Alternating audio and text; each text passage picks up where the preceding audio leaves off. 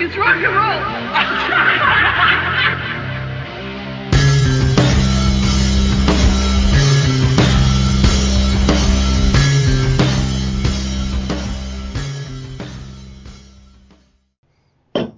Welcome to the Look It's Rock and Roll podcast. I'm your host, Julian Gill, or your host today. And our panel is going to consist of Marcus Almighty, Mark. Greetings. Lonnie. What's up? St. Louis Kiss. And Ken, wish you were here. Someone's going to have to imitate the voice of reason. And since this topic that we're going to discuss today was Lonnie's idea, you don't get to be the voice of reason. I probably won't be the voice of reason today. No. Mark, you're our only hope. Today's episode is going to be an album discussion, a review of the 1993 Aerosmith album, Get a Grip. It makes some gag. Other people quite like it. Lonnie, let's start with you since this was your pick. Why on earth did you pick this album for us to discuss? Why on earth did I pick it? Because I love this album. I think it's I know you're ready to mute me already, but like most music that we enjoy, it goes back to time frame and when the album came out. Why we talk on our other shows so much why I like the Kiss album Revenge. Well, it came out in 1992. You're at a very impressionable and very formidable age. This album came out in 1993, a year later. Really made a mark on me when I was 13, 14 years old. And, when you're at that certain point in your life, certain things like that stick with you. And this one is right up there, as one of my favorite albums of all time, and mainly because it came out when it did. Everybody likes, when we had first mentioned this album that we were going to do it, you and Ken both said, you mean Toys in the Attic, not Get a Grip. I'm like, well, I enjoy Toys in the Attic just as much as anybody else, but this album just has a special place to me because of my impressionability when it came out, and I love it start to finish, and I'm going to be in the minority here, I'm sure. That may well be the case, and that's perfectly fine. The whole idea behind this podcast and this show is to talk about bands other than Kiss. So, right off the bat, you've moved on from Revenge for a change, and that's awesome. We're making progress here. We're not, and it's Bob Ezrin doesn't come into the picture on this album, so Mark's going to be happy. And, well, obviously we'll get into a lot of the aspects of this album. But, let's start with you, Mark. The first question is, when did your interaction with the mighty band named Aerosmith begin? What was your entry point into the band in order to set the context of where this album appears in your linear history? Well, my introduction to Aerosmith, again, and this is not going to be a surprise to many people who listen to this podcast or the Kiss FAQ, is my older sister. Now, Jane listened to a lot of Aerosmith. She was mainly one of those people who was into the greatest hits kind of stuff, Walk This Way and Sweet Emotion and all those songs were huge with her. So I was aware of Aerosmith, but it's interesting what Lonnie was saying about timing being everything when an album comes out and how it impacts you. Because for me, the album that got me really hooked into Aerosmith, and I was just loved this record. And I went through about 2 or 3 cassette copies of it, and then I got a CD of it, and I think I will have 2 of those somewhere, is Pump. Pump was the record for me that I was like, wow, this it really can. I mean, I don't care what anybody says. The first 3 songs on that record are absolutely flawless, beginning to end. I mean, Young Lust, Fine. I mean, those 2 together even are just some of the best 1-2 punches on a record I've ever heard. And I loved that stuff. I mean, Steven Tyler's lyrics connected with me. At that point, I was like 18 years old, I think, when that record came out. So I was like right in my hormonal, the highest state that I could be. I was playing in a band. I was, sneaking booze into the house all the time. And, his lyrics really were connecting with me, and all those sexual innuendos were like, I love that record. So, and I was going to concerts. So every time Aerosmith came to Toronto, I was there, no problem. And then when this record came out, I loved it at first, but I think as time went on with this, I started noticing a little bit of it being not as solid as the rest of it, but we'll get to that as we get through it. Right, so Lonnie, you kind of set the stage for you. What was your first interaction with Aerosmith, though? Before, 92, 93, did you know who the band was? Give us your history. Sure. My introduction to Aerosmith was probably the same as most people that were in my age bracket. I got introduced to Aerosmith on MTV with Walk This Way with Run DMC, and then Permanent Vacation and Pump. So that's where my introduction to Aerosmith stems from is from sitting around watching videos on MTV like we all did back in the day. So I was a fan of the band. My brother had Pump. My brother had Permanent Vacation. Just like we've talked about before on the show. Well, your sibling buys an album. What do? You get a blank tape and you dub it. That's what we all did.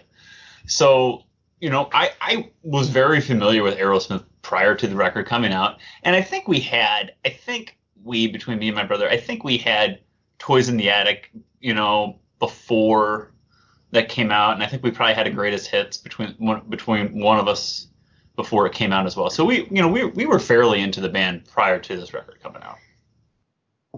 See, this is why I wish Ken had been able to make it today. And yes, Ken's gonna love Toys in the Attic. Yeah, and no, it was more his story, because he's someone who's got a experience with these bands in real time, going back into the 70s and the heyday of so many of these. I would have loved to have heard his story, and we'll do another Aerosmith album for sure, down the road, that we'll make sure that he's on the show for. So I guess I have more of the history with the band, because I was getting into them before Kiss, which is really strange. There was a period in the early mid-'80s where my friends had elder siblings who'd gone off to university and left their albums. And when the Back in the Saddle tour happened, and they suddenly started appearing in Circus and Hit Parader and all the rock magazines at the time, the Kerrangs that were imported, it was something that everyone was following. And I just kind of got roped into checking it out as these kids would bring out a copy of Rocks that had been sitting in their brother's room while he'd gone off to SUNY, because we were living in upstate New York at the time. So by the time Done with Mirrors came out, I was well primed. I'd gone back through the catalog at that point. I think I'd heard everything other than Rockin' a Hard Place.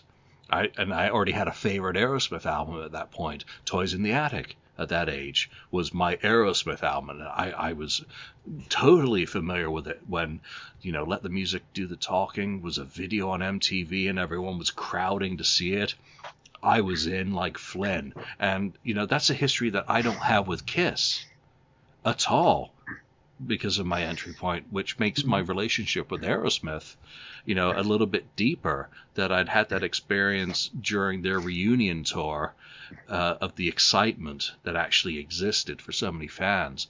Though, obviously not a fan during the original era, which I guess maybe only Ken would be able to describe. And that's just supposing that is his story with Aerosmith. So, which was your first Aerosmith album that you ever owned or experienced? And Lonnie, your topic, you go. So I guess, I mentioned that my brother had Pump and he had Permanent Vacation. I think the first album I personally owned was this record. And again, maybe that's why I like it so much. It's probably, I think it is the first, he had Pump and he had Permanent Vacation, but I think this is the first one I specifically had on my own, had a real copy of it. And that may be why I like it so much to this day still. But going back to Pump, we listened to Pump a lot. And MTV played the hell out of Love in the Elevator, played the hell out of Take Me to the Other Side, Janie's Got a Gun, Tell Me What It Takes to Let You Go, things like that. But especially those first three. They really played the hell out of those first three. And that was really when we were really, really getting into Aerosmith and really kind of discovering their past too at the same time. So depending on how you look at it, it's either Pump or this record, depending on how you look at it. So it's in that late 80s, early 90s time frame. Yeah, and here's a remote thing from Ken. Toys in the Attic was my first Aerosmith album and is the watermark for me. You really can't go wrong with that. What did I just say about Toys in the Attic, even though my opinion has changed? Mark, your first Aerosmith album. The funny thing is, the first Aerosmith album I had ever gotten was given to me by my sister for my birthday, and she had gotten for me Toys in the Attic. She said, if you're gonna like this band, then you should listen to this. And I had gotten it, and it was one of those listens where I was like, oh, I remember this song, and I remember this song, and it was one of those listens where I enjoyed it because I was familiar with some of the songs, but it never really hook, line, and sinkered me at that time, But the first album that I physically bought of my own for Aerosmith was Pump, and that to me was like, I was like, oh, like when I bought it, I was like so happy. It was like, and that I can't explain it. That album made me so happy. I had my first car already. Like at 16, my mom gave me her other car because she had just bought a new car. So I had my first car, a 1981 blue Ford Escort, and I had a shitty cassette player in there. Hard. Yeah. So I remember putting it in there, and the cassette player was so shit that once I put the tape in, it got stuck and it couldn't come out. The eject didn't work, right? So I was like, I didn't care because I loved that album, and you were able to flip sides by pushing the button on the side of it there, so you were able to listen to the whole album. So thank God, right? Otherwise, it would have been the same thing all the time, or whatever. Right? So I mean, I overdosed on that record, pretty much. Yeah, 83 to about 88 is a little bit of a blank for me, unfortunately. I think my first album was Toys in the Attic, and it probably would have been because we had a friend, Jason, whose brother also had, I think it was the late 50s Les Paul Black, and would just nice. play the hell out of the Walk This Way riff. And if I analyze myself, it was probably because of the coolest album cover. I can just imagine myself back at that age going through the record shop, flipping through the records. Toys just jumps out. Night in the Ruts as well would have jumped out, but Toys, more than likely, because of Walk This Way, would have been my first album. Let's get this out of the way. What is your favorite Aerosmith album? One pick. There are no ties. What is the one album? Lonnie? It's this record. It's Get a Grip. It's my favorite. There is no wrong answer. Really? I'm gonna stay true to myself. And it's Get a Grip. 100%. That's perfectly fine. We love you. Mark, how about you? Your favorite Aerosmith album? Yeah, I think I'm gonna have to be like with Lonnie and go with the record that we've been both kind of hyping, and that is Pump. Pump is my favorite album, hands down. Wow. Ken, I need you. Obviously, Ken's is Toys in the Attic. Mine actually is Rocks. And that is the album I go to when I'm not listening to Get Your Wings. Because I don't really have one. I've just broken my own rule. But I listen to Rocks more than anything, except when I'm listening to Get Your Wings. Again, for the entry point that I had, I remember Permanent Vacation coming out. I was coming back from Singapore, and I seem to very vaguely remember picking up a cassette copy in the airport and being able to listen to that on my Walkman. At the time I thought it was really good, but it didn't last for me. It was like, okay, once Dude Looked Like a Lady had been on about 8 billion times, I hated that album with a passion. Pump came out, I was like, Love in an Elevator is basically Dude Looks Like a Lady. It's going to get played to death. It was played to death. I got so sick of most of it until I bought a Japanese version, and it actually had a good extra song on it. But Rocks, I'm actually proud of that because it damn fine album. All right, let's move on. So I guess prior to this, both of you had listened to Get a Grip. So For myself, I'd listened to it too many times. I was living in England at the time that it came out in, April 1993. I'd gone back to university, so I was living in Buckingham. And that was when you could actually go into the pharmacist booths and the newsagent, W.H. Smith, and buy albums and CD singles. So my first interaction with this album was, and I still have it, it's one of the very few things I have left, the Living on the Edge CD single, which it made me really thrilled that I still have this one thing from my past when so much has been thrown out. What were your first impressions when Get a Grip came out? Lonnie, your topic, you go. I remember hearing Living on the Edge for the first time in the spring of '93 before the album came out. I was in the car with my eldest brother, who I don't talk about I don't talk about as much as, but we were coming back. I had just gotten confirmed, and he was my sponsor, and we were driving back to my mom and dad's house. For confirmation party, bar mitzvah type, whatever. And Living on the Edge was on the radio on the way home. And I remember listening to it like, oh, it's new Aerosmith, it's cool. In eighth grade, very impressionable. It's a little different than Pump, than the stuff that we're hearing on Pump, because Living on the Edge is a little different. But I enjoyed it, and I was, looking forward to the album coming out. One of the first albums, I bought, I guess I've been buying albums for a couple of years at that point on Tuesdays when they came out. But I remember going and buying it that Tuesday when it came out, looking forward to it and buying it. So, Living on the Edge was different, but I still thought it was cool.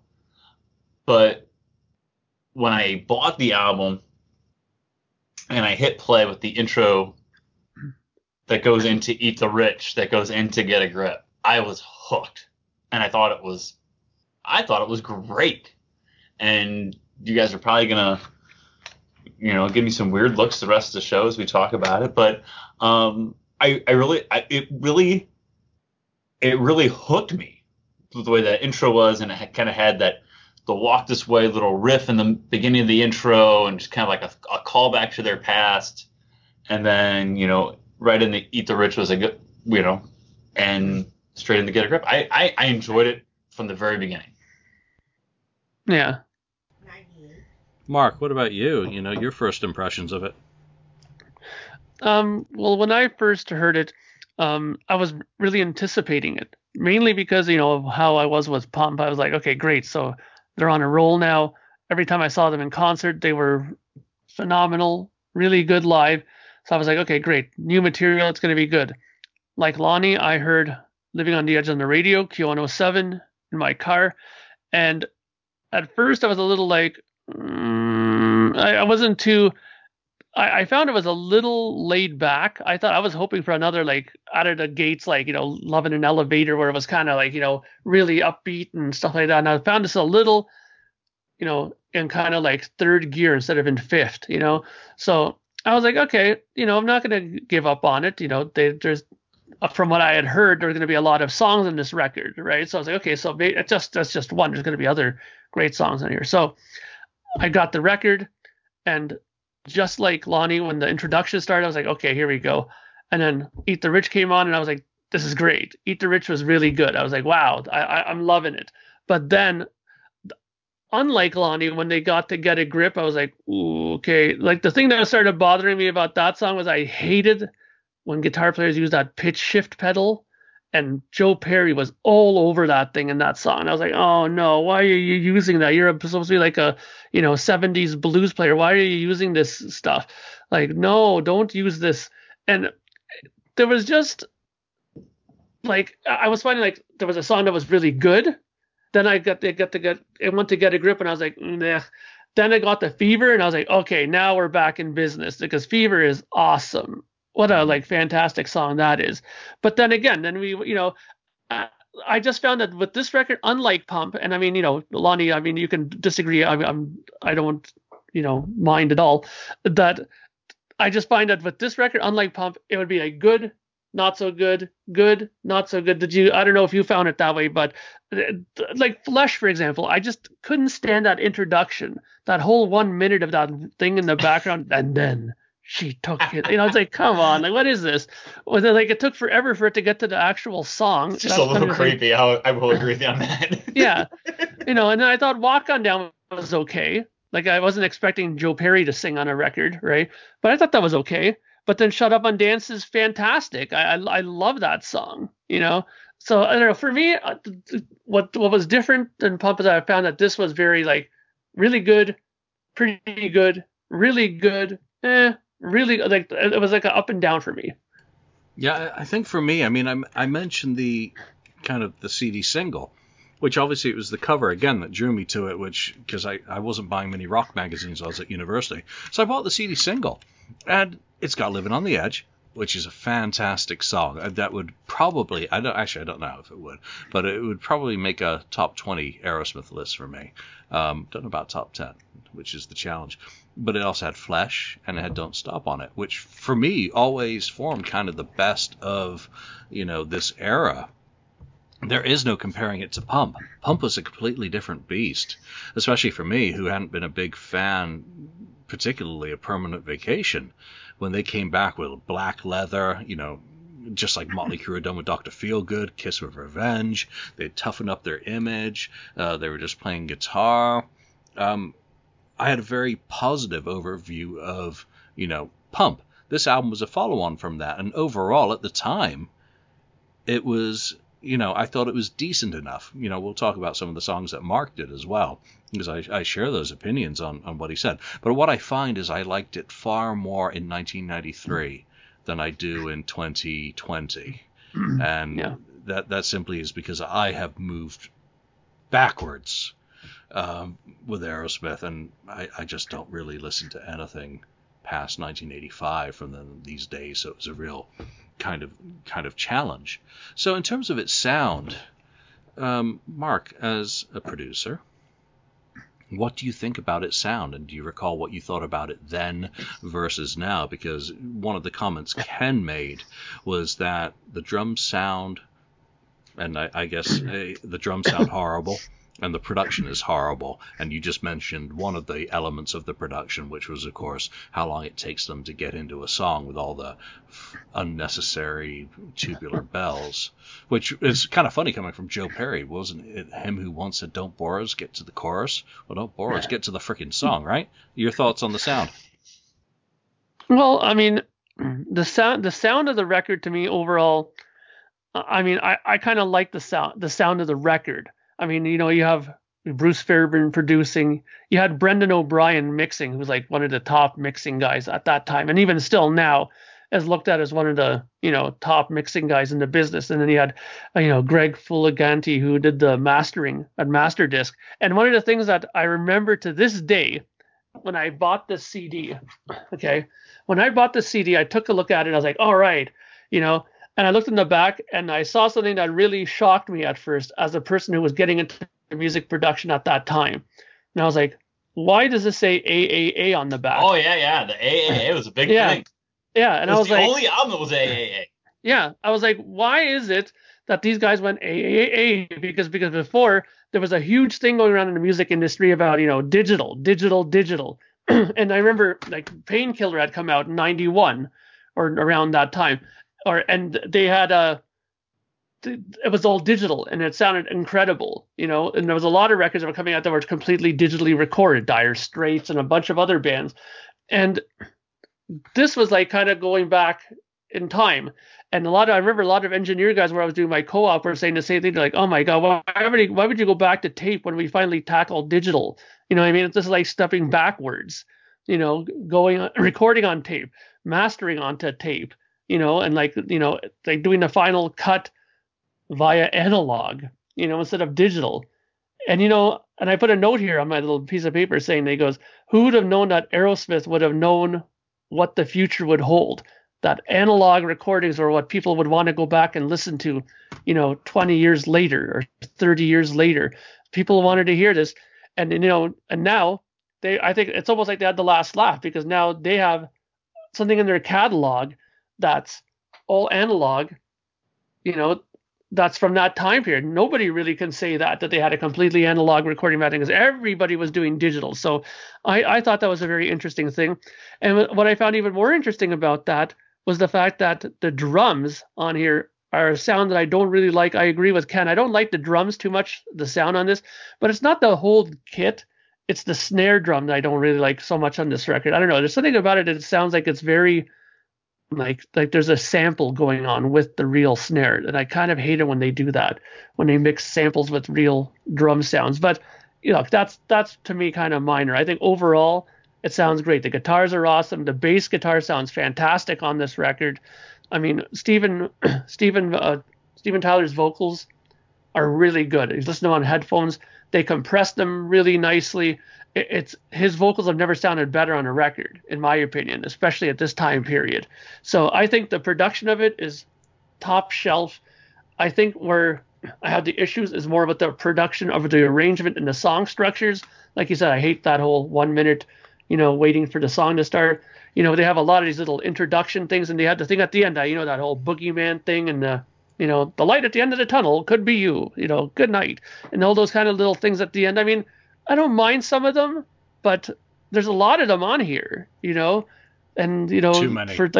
and like you said, for somebody who's get to the chorus kind of people, they weren't really following that rule on this record. But I think that's kind of minor. I mean, if the record sounded terrible on top of that, then it would have been a double thumbs down for me. Yeah, but too many songs where you're actually waiting for an elevator. Which, wow. Yeah. Wow. No, I think Ken and you both touch on the thing that bothers me the most about this album. I think the mix is wonderful. The balance of all the elements is great. There are too many elements. That's a different matter. That's all a matter of taste, basically. Mm-hmm. But the drum, the reverb is cut off. Mm-hmm. In so many parts of the drumming, and maybe that's because I prefer 80s production with that gated, drum sound. You really get to have the, particularly the snare ring. It's not, there is no, the wavelength is just gone. There is no kind of line on it. And tail. Yeah, my arm was just out of camera while I was trying to do a little wave. So that bothers me tremendously on this, and it makes it sound so dated now. Whereas you've said the things that I would say. Steven Tyler's vocals are fantastic, but even Bruce Fairbairn and Brendan couldn't make Joe Perry sound good. It's just Jesus Christ, Joe, stay away. Never ever figured out to stay away from the mic, which really bothers me, because otherwise I think the songs are good. But production wise, the sound. And this goes into the next question about the production, and Lonnie, you'll get to talk about both in one go. There's too much fluff on the album. These long intros. When I first listened to it and you had that stupid rap intro, I was like, you already did Run DMC. It's like, come on, something new, something fresh, not, that crap before getting into the songs and the long intros, and then, oh, you've got Boogeyman. Well, you had the movie 3 albums ago. I mean, because that was done with Mirrors. It just didn't end up on the album. So all those things bothered me. Lonnie, what about you? The sound and its production? The sound and the production are very, in my opinion, are very typical of what was going on in that time period. And Ken alluded to that too in the notes that he submitted, that it sounds very competitive with what was going on musically and what a lot of big bands were doing. Bon Jovi. And what's that? Bon Jovi, yeah. And I had heard, and the expectations and the wait for this album was longer than anticipated. And I had heard things that they had listened to, like they were in the process of recording and writing this album, and like they had heard like Use Your Illusion come out in the fall of '91, and they're like, hey, we need to kind of revamp what we're doing to be competitive with what's going to be popular by the time this album comes out. I don't know if you guys had heard that or not. I remember hearing that back when the album came out, that's one of the reasons why it was delayed, is that they kind of revamped what they were doing to try to stay competitive with what was popular in the day. So, and having Bruce Fairbairn as the producer, is very trendy at the time in the spring of '93 when this came out, to try to be cutting edge for that time period. Julian, you mentioned a lot of fluff on the album. Yeah, Boogeyman, I don't need the 14th song on the album. I don't see the point in that even being on there. I mean, and as much as I like the album, I don't see the point of that being on there. You can end it with Amazing Delight at the end of the tunnel, maybe you good night. I don't see why you need to go on the Boogeyman after that. It kind of like what we've said on our other show about Hot in the Shade. Just because you can fit more stuff on the album doesn't mean you should necessarily have more stuff on the album. Amen. And to me, that's what Boogeyman is. Well, we have a couple more minutes we can squeeze on here. We might as well just throw this on there because we can. Well, just because you can doesn't mean you should. Mm-hmm. And yeah, and you've mentioned Flush. It takes you forever to get into what the song is. You get the creepy intro. Actually put her hand on mine, which is kind of reminds me of like a Jeffrey Dahmer thing or something like that, or like Silence of the Lambs almost, or something. You know what I mean? So it's very creepy, but it doesn't take and you mentioned too there's a lot there's a lot of ballads and between Crazy and Crying and Amazing and the trilogy of songs with Alicia Silverstone in the videos, which Julian made a face when I said Alicia Silverstone. but she became the face. But as they continued to tour and promote this album, she became the face of that album. She really did. I mean, everybody could relate to those three videos. Everybody knew and talked about those three videos just as much as they talked about the album, maybe more so than they talked about the album itself as time went on. But as far as the production goes, it's very trendy with 1993. Sounds a lot like Bon Jovi's Keep the Faith and Bon Jovi's These Days, which came out a couple years later then too. It's very, very in line with that kind of what was popular at the time. So yeah, I don't have a problem. Thanks for mentioning Alicia or whatever her name was. Alicia Silverstone. That was, I mean, even back then, I'm like, these guys have gone from being the cat cuffing up the hairball to being the cat chasing the laser pointer, trying to be popular, trying to be trendy, trying to hop on every bandwagon possible in order to stay relevant in an MTV generation with an attention span of a goldfish. They went from being a tough and tumble rock and roll band, and Pump was the last gasp of that for me, into being this thing that needed to put that sort of thing in a video, and it from there, it's boom, straight down for Aerosmith for me. But, opinions vary. Yeah, I mean... And it's not that I don't appreciate her. It's certainly not that I don't appreciate her. It was just that it was too contrived. Well, they had such great... Well, Crying was a hit. And the video was an even bigger hit. And they saw what they had with her in Crying. So you know what? We're gonna make Amazing a video, and we're gonna make Crazy a video, and we're going to put her back in it, and we're just going to pump this thing for lack of better terms for all it's worth. All right, that's fair enough. So that takes us nicely into the singles. This was when bands were all trying to be like Def Leppard or Michael Jackson and have 7 hit singles from each album, which explains why they were jamming, 70 minutes worth of music onto an album that they really didn't need to have 70 minutes of. And Lonnie, you spoke about it. Boogeyman. Why would they keep Boogeyman? That's just fluff. That would have been a B-side. But yet you have Don't Stop. You have Can't Stop Messing as, Can't Stop Messing was on the British version of the album. And that's better than Boogeyman. It just, stuff doesn't need to be there. So when you start finding on these singles that the B-sides are better than material on the album, that was when I really started questioning it. So let's talk about the singles, because you had Living on the Edge, followed by Eat the Rich, followed by Crying, followed by Amazing, followed by Line Up, and in the UK then followed by Shut Up and Dance, and then the final single from the album, Crazy. Mark, singles, is that too many? What are your thoughts on those picks, and is there any other song on this album that you think should have been a single? I think it's way too many singles. I mean, I understand why they did it, because they were selling. I mean, this record did what, 7 million copies in the United States?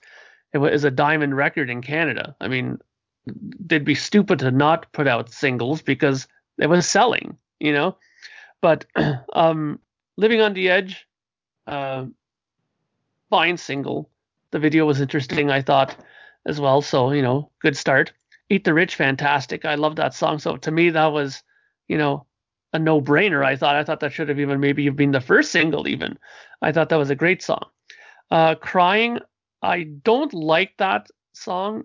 It really, I find it just really cookie cutter as far as ballads go. And kind of disappointing considering how bluesy and great Aerosmith were back in the day, that this was sort of just like, you know, it's like Jim Valens came in. Hello, guys. Can I write a song with you? Like, it just totally seems like he was one of these guys that just came in and just took Steven Tyler aside and said, listen, we're going to make a hit single, you and I, you know, let's get together here. And it's just, they could have done so much better. In retrospect, I think Amazing is a much better single. I think I like that. It was a much better song. I mean, I think the piano work is really good on it. I love the string arrangement in that, especially the nice cellos at the top with it are really good. I think that's what made that ballad much more outstanding than Crying, to be honest with you. And Line Up, I think was just, you know, they needed to put out another rock song because they're going to start getting pegged as a ballad band if they put another ballad out, because that would have been 3 in a row if they would have put that out, right? So, and, you know, Line Up is not bad. It's a straight ahead rock song, and, you know, you have, you know, Lenny Kravitz on it too. So, and he was hip at the time and cool. So good idea, right? Shut Up and Dance, I love the song, but it was a UK single, so we never got to hear that here on the radio too much. And then ending with Crazy, that to me is just like, you know, that to me is just like another cookie cutter blues song, like, and not even a good blues song in my opinion. But, you know, I think they could have easily have stopped after Amazing. That's what I think. Except they had another leg of the tour to sell, right? Yeah. Except they were touring like crazy. Yeah, exactly. They were road dogs for this. You know, they'd been so for Pump. They'd been so for Permanent Vacation. They were working hard on the road without a doubt. They were doing probably too much. That was, you know, healthy for them, but maybe Tim thought keeping them out on the road and keeping them occupied would keep them clean. Together. Clean, yeah. Cleaner. Yeah, there were, you know, they toured like crazy for this album, you know, and then they released big ones right after that, you know, and they toured for that too after they released that Greatest Hits album, which is basically just the singles off of Permanent Vacation, Pump, and this record, and a couple of new songs, but they toured for that too. I mean, they toured and toured and toured when this album came out. Is it, you know, Living on the Edge, we mentioned at the beginning of the show, was an interesting lead-off single. There's not another song on the album that sounds like Living on the Edge. Yeah. Living on the Edge almost stands by itself. It kind of reminds me of God Gave Rock and Roll to You off of Revenge, where that song just kind of stands by itself off Revenge. And this song kind of does the same thing, kind of stands by itself on Get a Grip, where it sounds a little different than every other song on the album, but it's a good song. But it just sounds misplaced on the album almost, in my opinion. But it's a good song, and it's a good lead-off single. It was different, like we mentioned at the beginning of the show, but it's a good song. And Eat the Rich, I remember I worked at a golf course when I was in high school, and we always had the rock station on. in the back room, we would always like clean these rich people's golf clubs after they played golf. And one of my best friends, he's still one of my best friends to this day, Bobby Jones. We're cleaning, these rich people's golf clubs, and we have the rock station on, and they're playing Eat the Rich, and he always thought Eat the Rich was Beat the Bitch. Nice. Just terrible. But he's always like, Beat the Bitch. Like, no, it's not it. So, anyway. It's not Anvil, dude. I had to throw that story in there because it's so great. But it's almost to the, there's really, when you get down to it, if you take away Boogeyman, you take away the intro, there's 12 songs on the record, and there's more singles on the record than non-singles on the record, which is a little goofy, but it was selling. So what do you do with an album that keeps selling? You keep pumping it out there. You keep shoving it out there so you can sell some more records.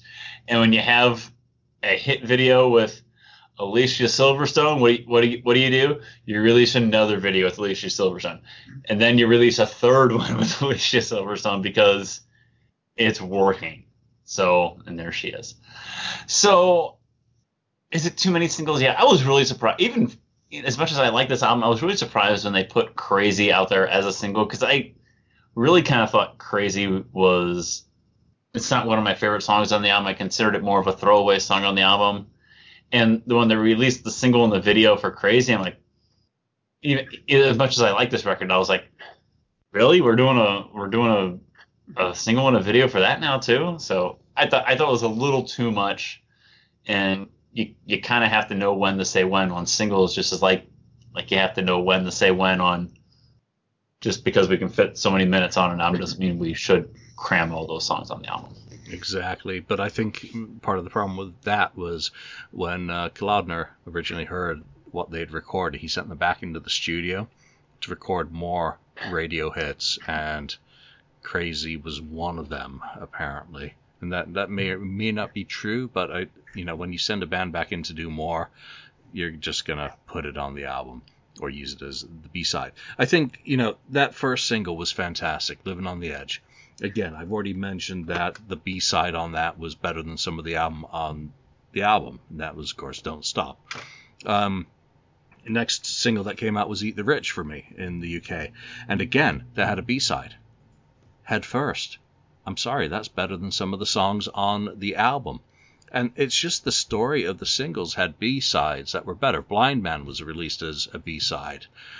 Deuces Are Wild, which is, I think, on Beavis and Butthead, I always get that kind of mixed up, was a B-side. So these B-sides are absolutely fantastic versus some of the utter dross that's on the album. When you think of Get a Grip as a song, I'm sorry, that's crap. Never did a thing for me. Eat the Rich as a song never did a thing for me. We're 3 songs into the album before Fever hits and we get the first sign of life for me. So B-sides better than album tracks bugs the living daylights out of me. And, I'll use the same argument when talking about Def Leppard and Bon Jovi in some cases. But I think the biggest problem with this album and the singles is Nirvana. Do you remember they had a bonus track or a hidden track on, I think it was Incesticide or In Utero, radio-friendly unit shifter? Well, Aerosmith had the MTV-friendly contrived bullshit shifters. And it was all the stuff that kind of Mark's been playing with Alicia. It's just crap. It's just, they had totally sold their souls. They had become slaves to MTV playlists. Worse than Kiss ever managed to be, even with Forever and that manufactured hit. And that bothered me tremendously. So you get through these singles crying, okay, I get it why it was issued. Amazing. Fantastic. That for me is the best of the ballads on the album, kind of the softer songs. And then you get into other stuff. Well, I get why, Line Up would have been a single with Kravitz and the tie-in from his hype at the time. Shut Up and Dance, again, Damn Yankees. That was co-written by, I think, Sean Blades. So that makes sense. And Crazy, it's just like, enough. This is not bad Michael Jackson bad quality. This is not Thriller quality. This is not Hysteria. It was just pushing the envelope a little bit too far for my tastes. What songs stood out for you immediately? Pick your top 3 from the album, Lonnie. From immediately when I bought the album and listened to it straight through, Amazing really stuck out to me. You guys have both mentioned Amazing, and I will definitely agree with you that it is the best of those 3 ballads that they released. It's a really good song. It really speaks to you. It's maybe you can kind of listen to it, and then the times we're in now, and it might ring different to you even now. The light at the end of the tunnel type stuff. I think it really stands the test of time. That song does. I'll go back to Living on the Edge. It was different as a lead single, and it sounds different than the rest of the album, but it's a great song. A good song is a good song. Doesn't matter what album it's on, or a good song is a good song. You can't get around it. And I'll go back to Fever. Fever's great, and it's fun. And Garth Brooks did it because and really turned it into made it a hit for him, and made it a hit for a different genre even too. Because again, a good song is a good song. You can just take a good song and recycle it, and you can make it your own. But you can't take away the fact that it's a good song. So those 3 songs really stick out for me. As much as I love other stuff on them, I really like Crying. I mean, I mentioned earlier I'm not a big fan of Crazy.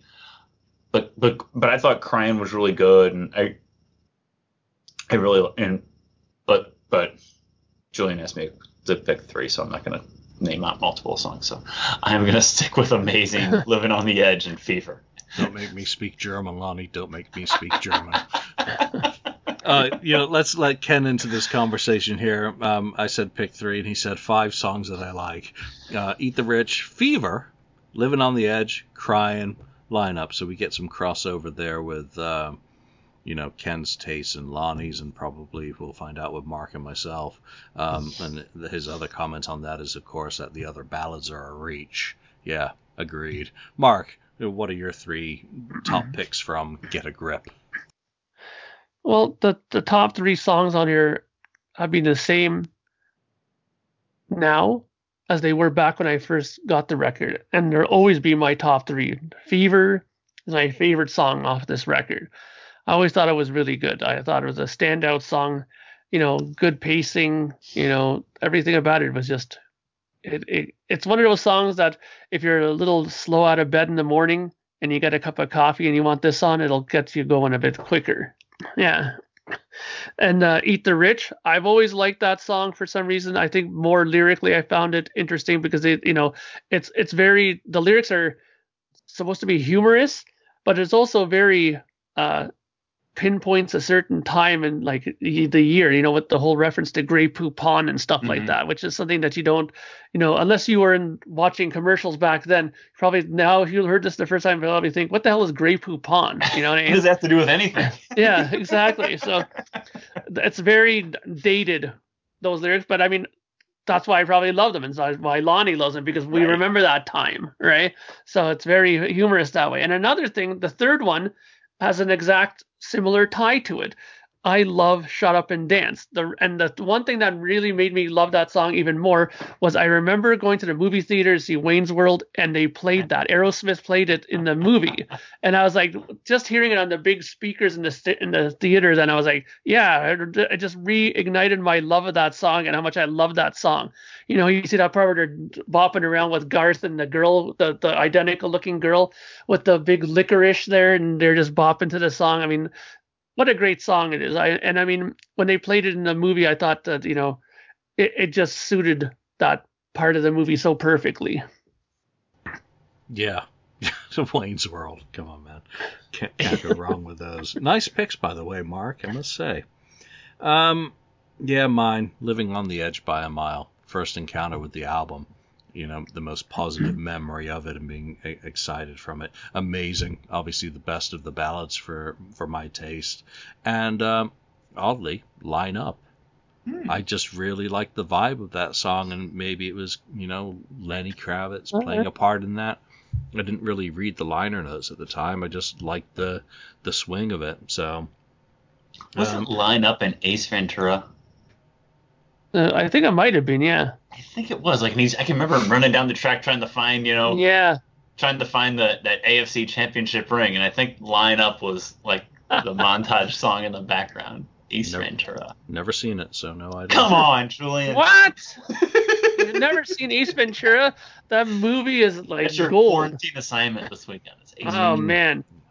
I really don't know if I'm brave enough for that.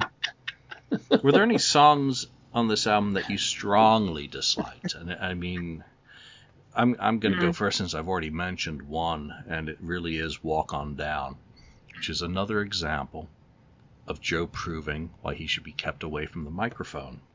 On there, Crying Makes Me Want to Puke, and Crazy is Ultra Contrived, Angel Part 3 are my notes on those. Mark, we're going to ping pong straight back to you. Yeah, I think that the ones I really dislike are similar. I don't like Flesh. I know I mentioned that earlier with the whole long introduction and stuff like that, but I don't know, something about that whole verse that just I didn't like so much, that the day goes on, da, da, da, da. And he has that really low voice underneath it, doubling it. It's just kind of like, I don't know, it just doesn't really do anything for me. But hey, that's just me. Get a Grip. I've never been too big on Get a Grip, the song. Again, I just found that what I didn't like about it was that it was very one pace. That's it just goes through the whole thing kind of in one little straight line. And just because I used to listen to stuff on headphones all the time, that pitch guitar just drove me nuts. That wah, wah, it always was coming in my ear. I was like, God, stop that, Joe. Because I know that he was big on the advertisements, because I used to collect all these guitar magazines, and they would always have, Joe Perry plays the Digitech whammy pedal, and it was very apparent that he played it in quite a bit on that song. So I didn't dig that too much, and I didn't like Walk On Down either. I think musically it was really good. I think it's one of the songs where Tom Hamilton's bass is really good in that song. But again, if they would have gave it to Steven to sing, I think it would have been a really good song, actually. Shit, if they'd given it to Tom to sing.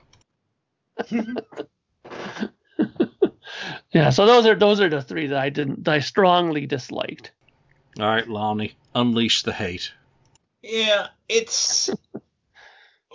I am in agreement with you on Walk On Down that I don't need that slapped right in the middle of the album.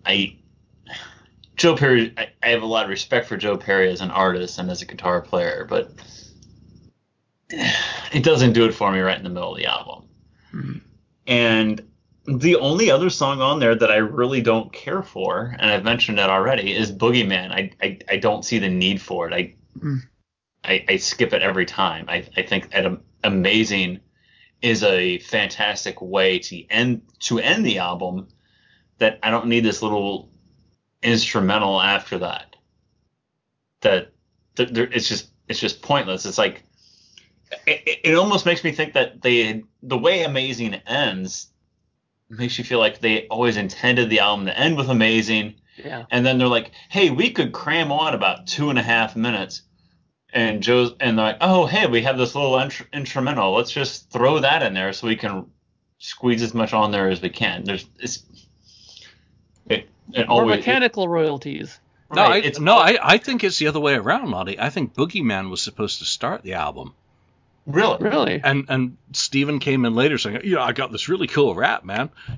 And okay, Steven, we'll shift that to the end.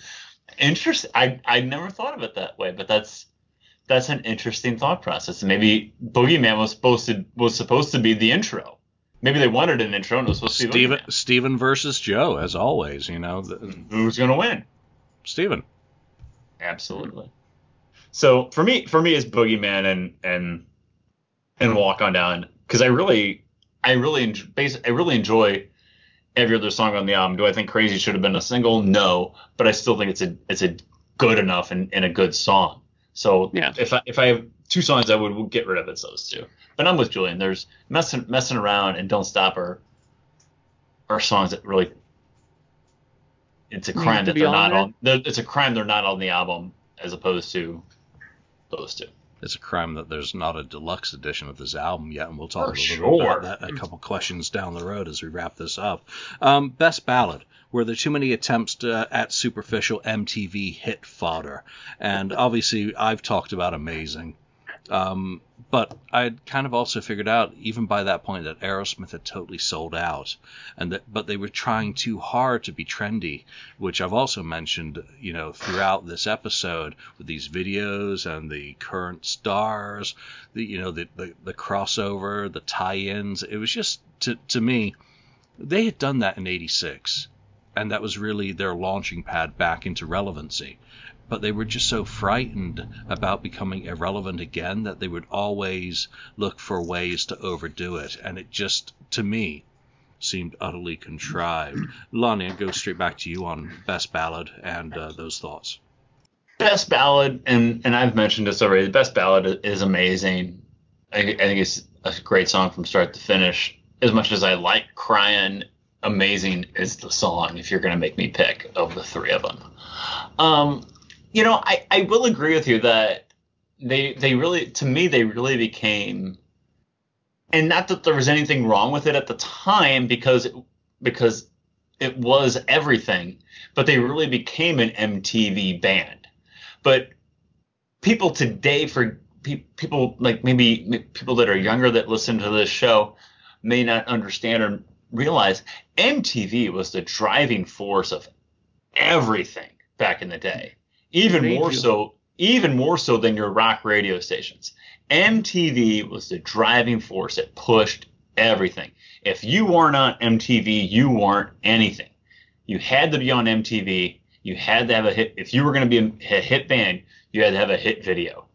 So what did they do? They found a formula that worked, and they pushed it 3 times to stay on MTV.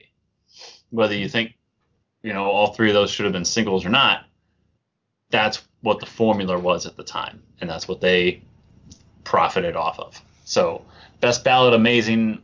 Am I a fan of Crazy? No, but that's what was going on at the time. It's just it's a product of its time. No, understood. I mean, Ken mentioned Crying as the one ballad, really saying that the other 2 were pushing it. So that was a contrary opinion from the voice of reason. Mark, what's your take on that question? Well, it's going to be 3 for 3. Amazing is by far the best single on this, for sure. So you're saying that Ken is wrong? Yeah, for once, the voice of reason is incorrect on this. So, Crying to me is just doesn't hold water to this song at all.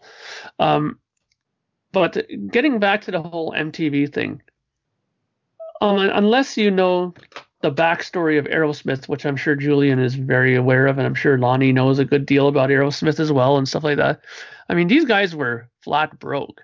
I mean, I think Steven Tyler even mentioned that he was living in the streets and on people's sofas at points where, he was running around in the streets trying to find $20 to get cocaine, and for them to be given a life preserver to get back and to start making music again, that fear that Julian was talking about becoming irrelevant again. I mean, can you imagine going down in the dumps that down and that far to come back and then always have that in the back of your mind here saying, if I don't make another good record here, I could be back on the street again.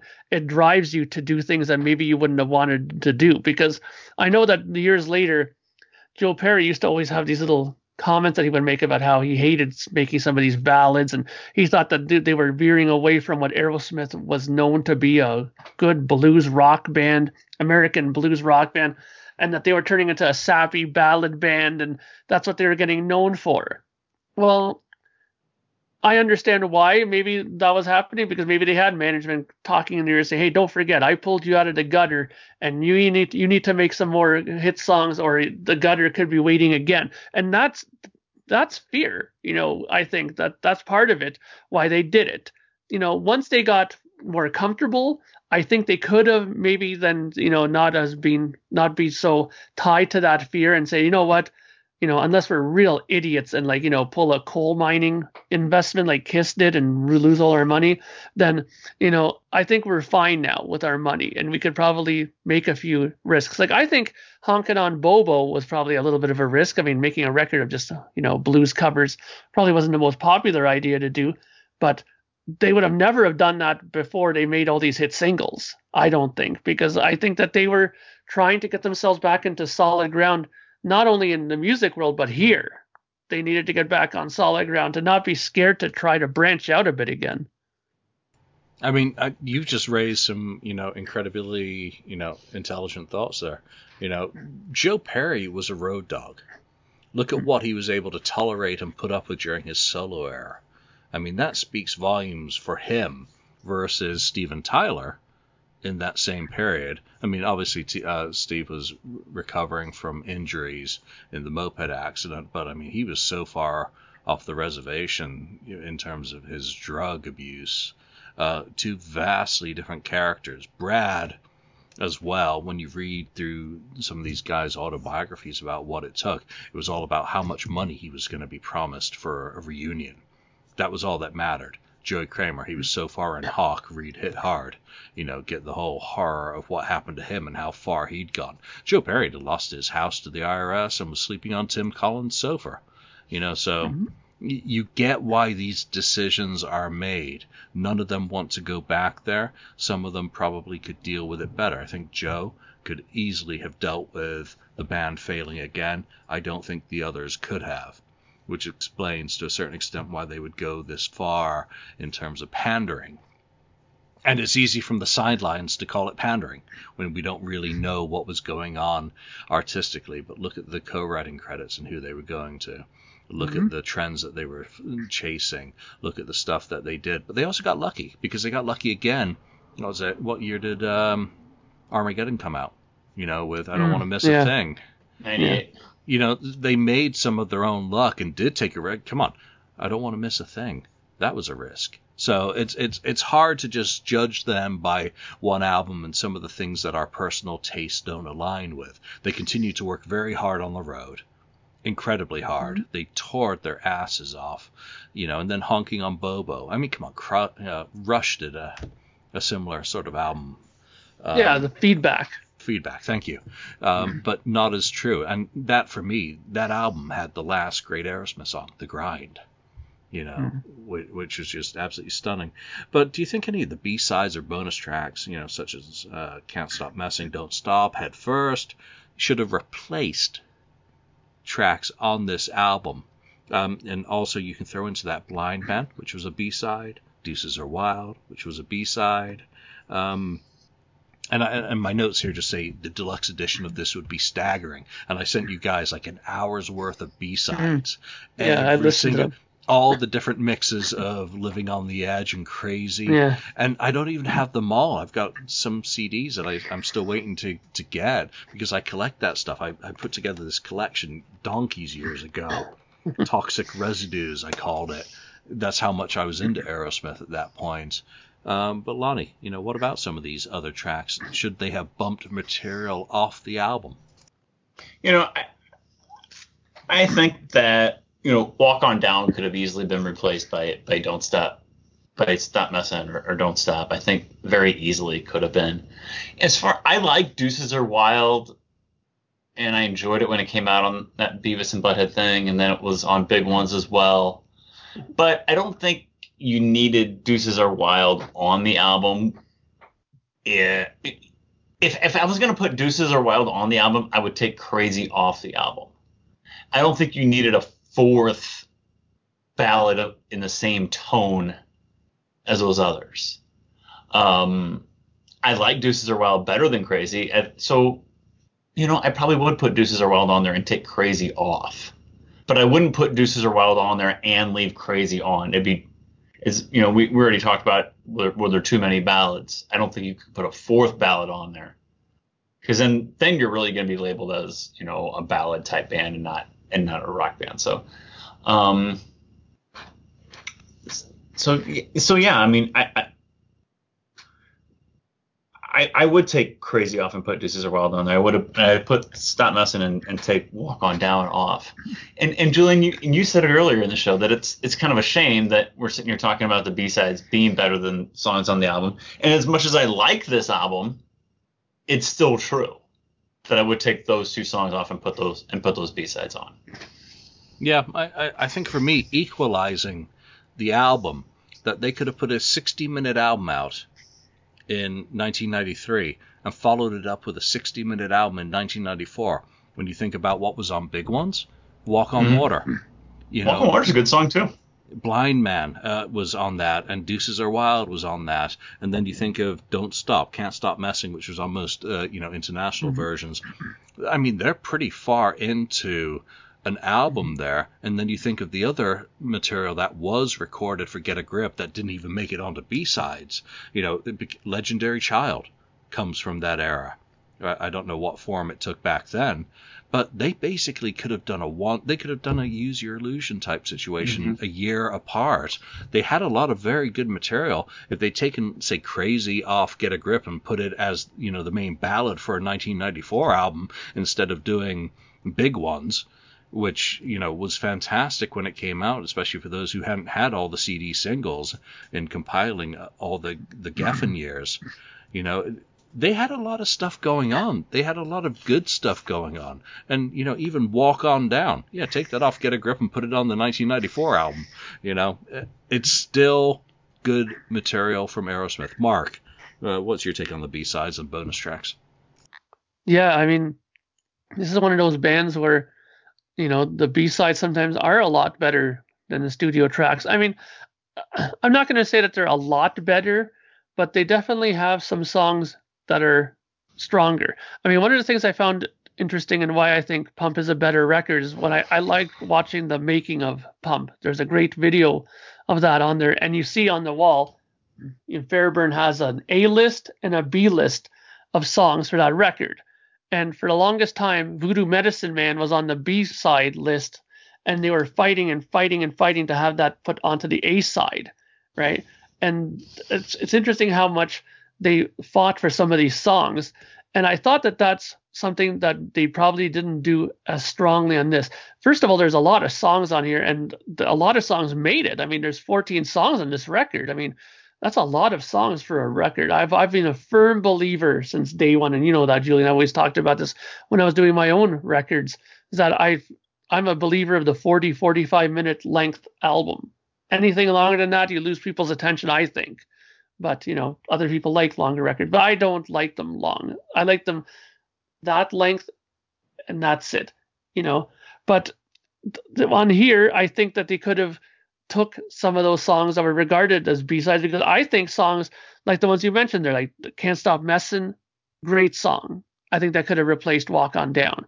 Don't Stop is a great song. I think that could have got rid of Line Up. I think I could have changed that. I just think that sometimes I'd love to know what it was or what they were thinking of when they were picking these songs. Like, for example, too, I think Gotta Love It off the record is not that strong. That could have been replaced by one of the B-sides, I think, too. I think that to me was the main difference that I got. But this is only what I think about now. I never thought that back in 93 when this came out, because I didn't know as much about these records as I do now. But back then, it's very obvious that Pump was more, I think, thoroughly, looked over before they released it. Fantastic points as always, Mark. All right, so let's wrap up this episode with the final question. And it's, how do you rank Get a Grip within the Aerosmith studio catalog? And for myself, I don't. And that might sound like a complete cop-out, but, Aerosmith's catalog for me ends in 1985. I seldom go past there. I've enjoyed revisiting this and all the B-sides, and I loved compiling that little transfer I gave to you guys of all the stuff that I've collected over the years from various international CD singles and whatnot. But everything that came after 1985 is from a different band. it's Aerosmith is like one of the most schizophrenic acts out there because you have those two completely different histories. You have that heyday, and then you have the payday. So it's certainly better than Rockin' a Hard Place, but I actually listen to Rockin' a Hard Place more than I listen to Get a Grip. So that's kind of where I sit. Mark, what's your final take on where to rank it and final thoughts? Well, I mean, like I said, I think that for me, timing is everything. Just like Lonnie said, this came out at an impressionable time for me musically as well. So for me, it'll always probably rank a lot higher than other records will have. But now, looking back at it, I mean, I got much more into the older catalog as I've gotten older. So for me, my favorite record, and everyone will probably say, "What, are you nuts?" Still, my number one. If anyone asks me what my favorite Aerosmith album is, number one is always going to be Pump for me, numero uno. But number two is like Toys. Then I got the debut record is number three for me. I love that record. The record really grew on me since I started collecting vinyl. Because I went out and I got a really nice, almost pristine copy of that Canadian pressing of that, and I just loved listening to it. It was a great record. And, I got Get Your Wings and Rocks, and Get a Grip for me comes right after Draw the Line, which is 6. I had to play 7th, and then Permanent Vacation after it, Night in the Ruts after it, and Done with Mirrors after it as well.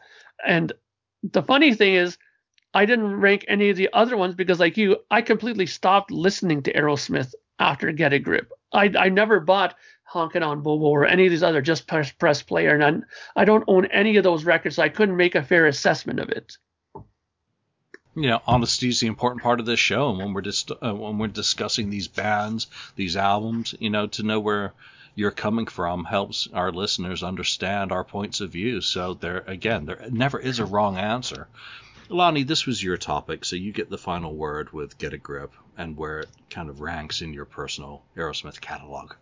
Yeah, and I picked this record because, like I said at the beginning of the show, it is my favorite Aerosmith record. It is the top one. And again, like I said at the beginning of the show, it's probably because it just stuck with me at an impressionable age. It really just hit home with me when it came out, and it's like I love this. I love the sound of it. I love the songs on it.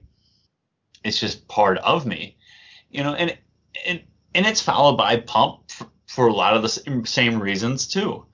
And I will echo and probably followed by that because I love their back catalog too. It's probably followed by that by Get Your Wings. I do enjoy their classic stuff as well. But I will echo with what Mark said too. As much as I love this album, and then I did buy Big Ones when it came out in 94, 95, whenever it did.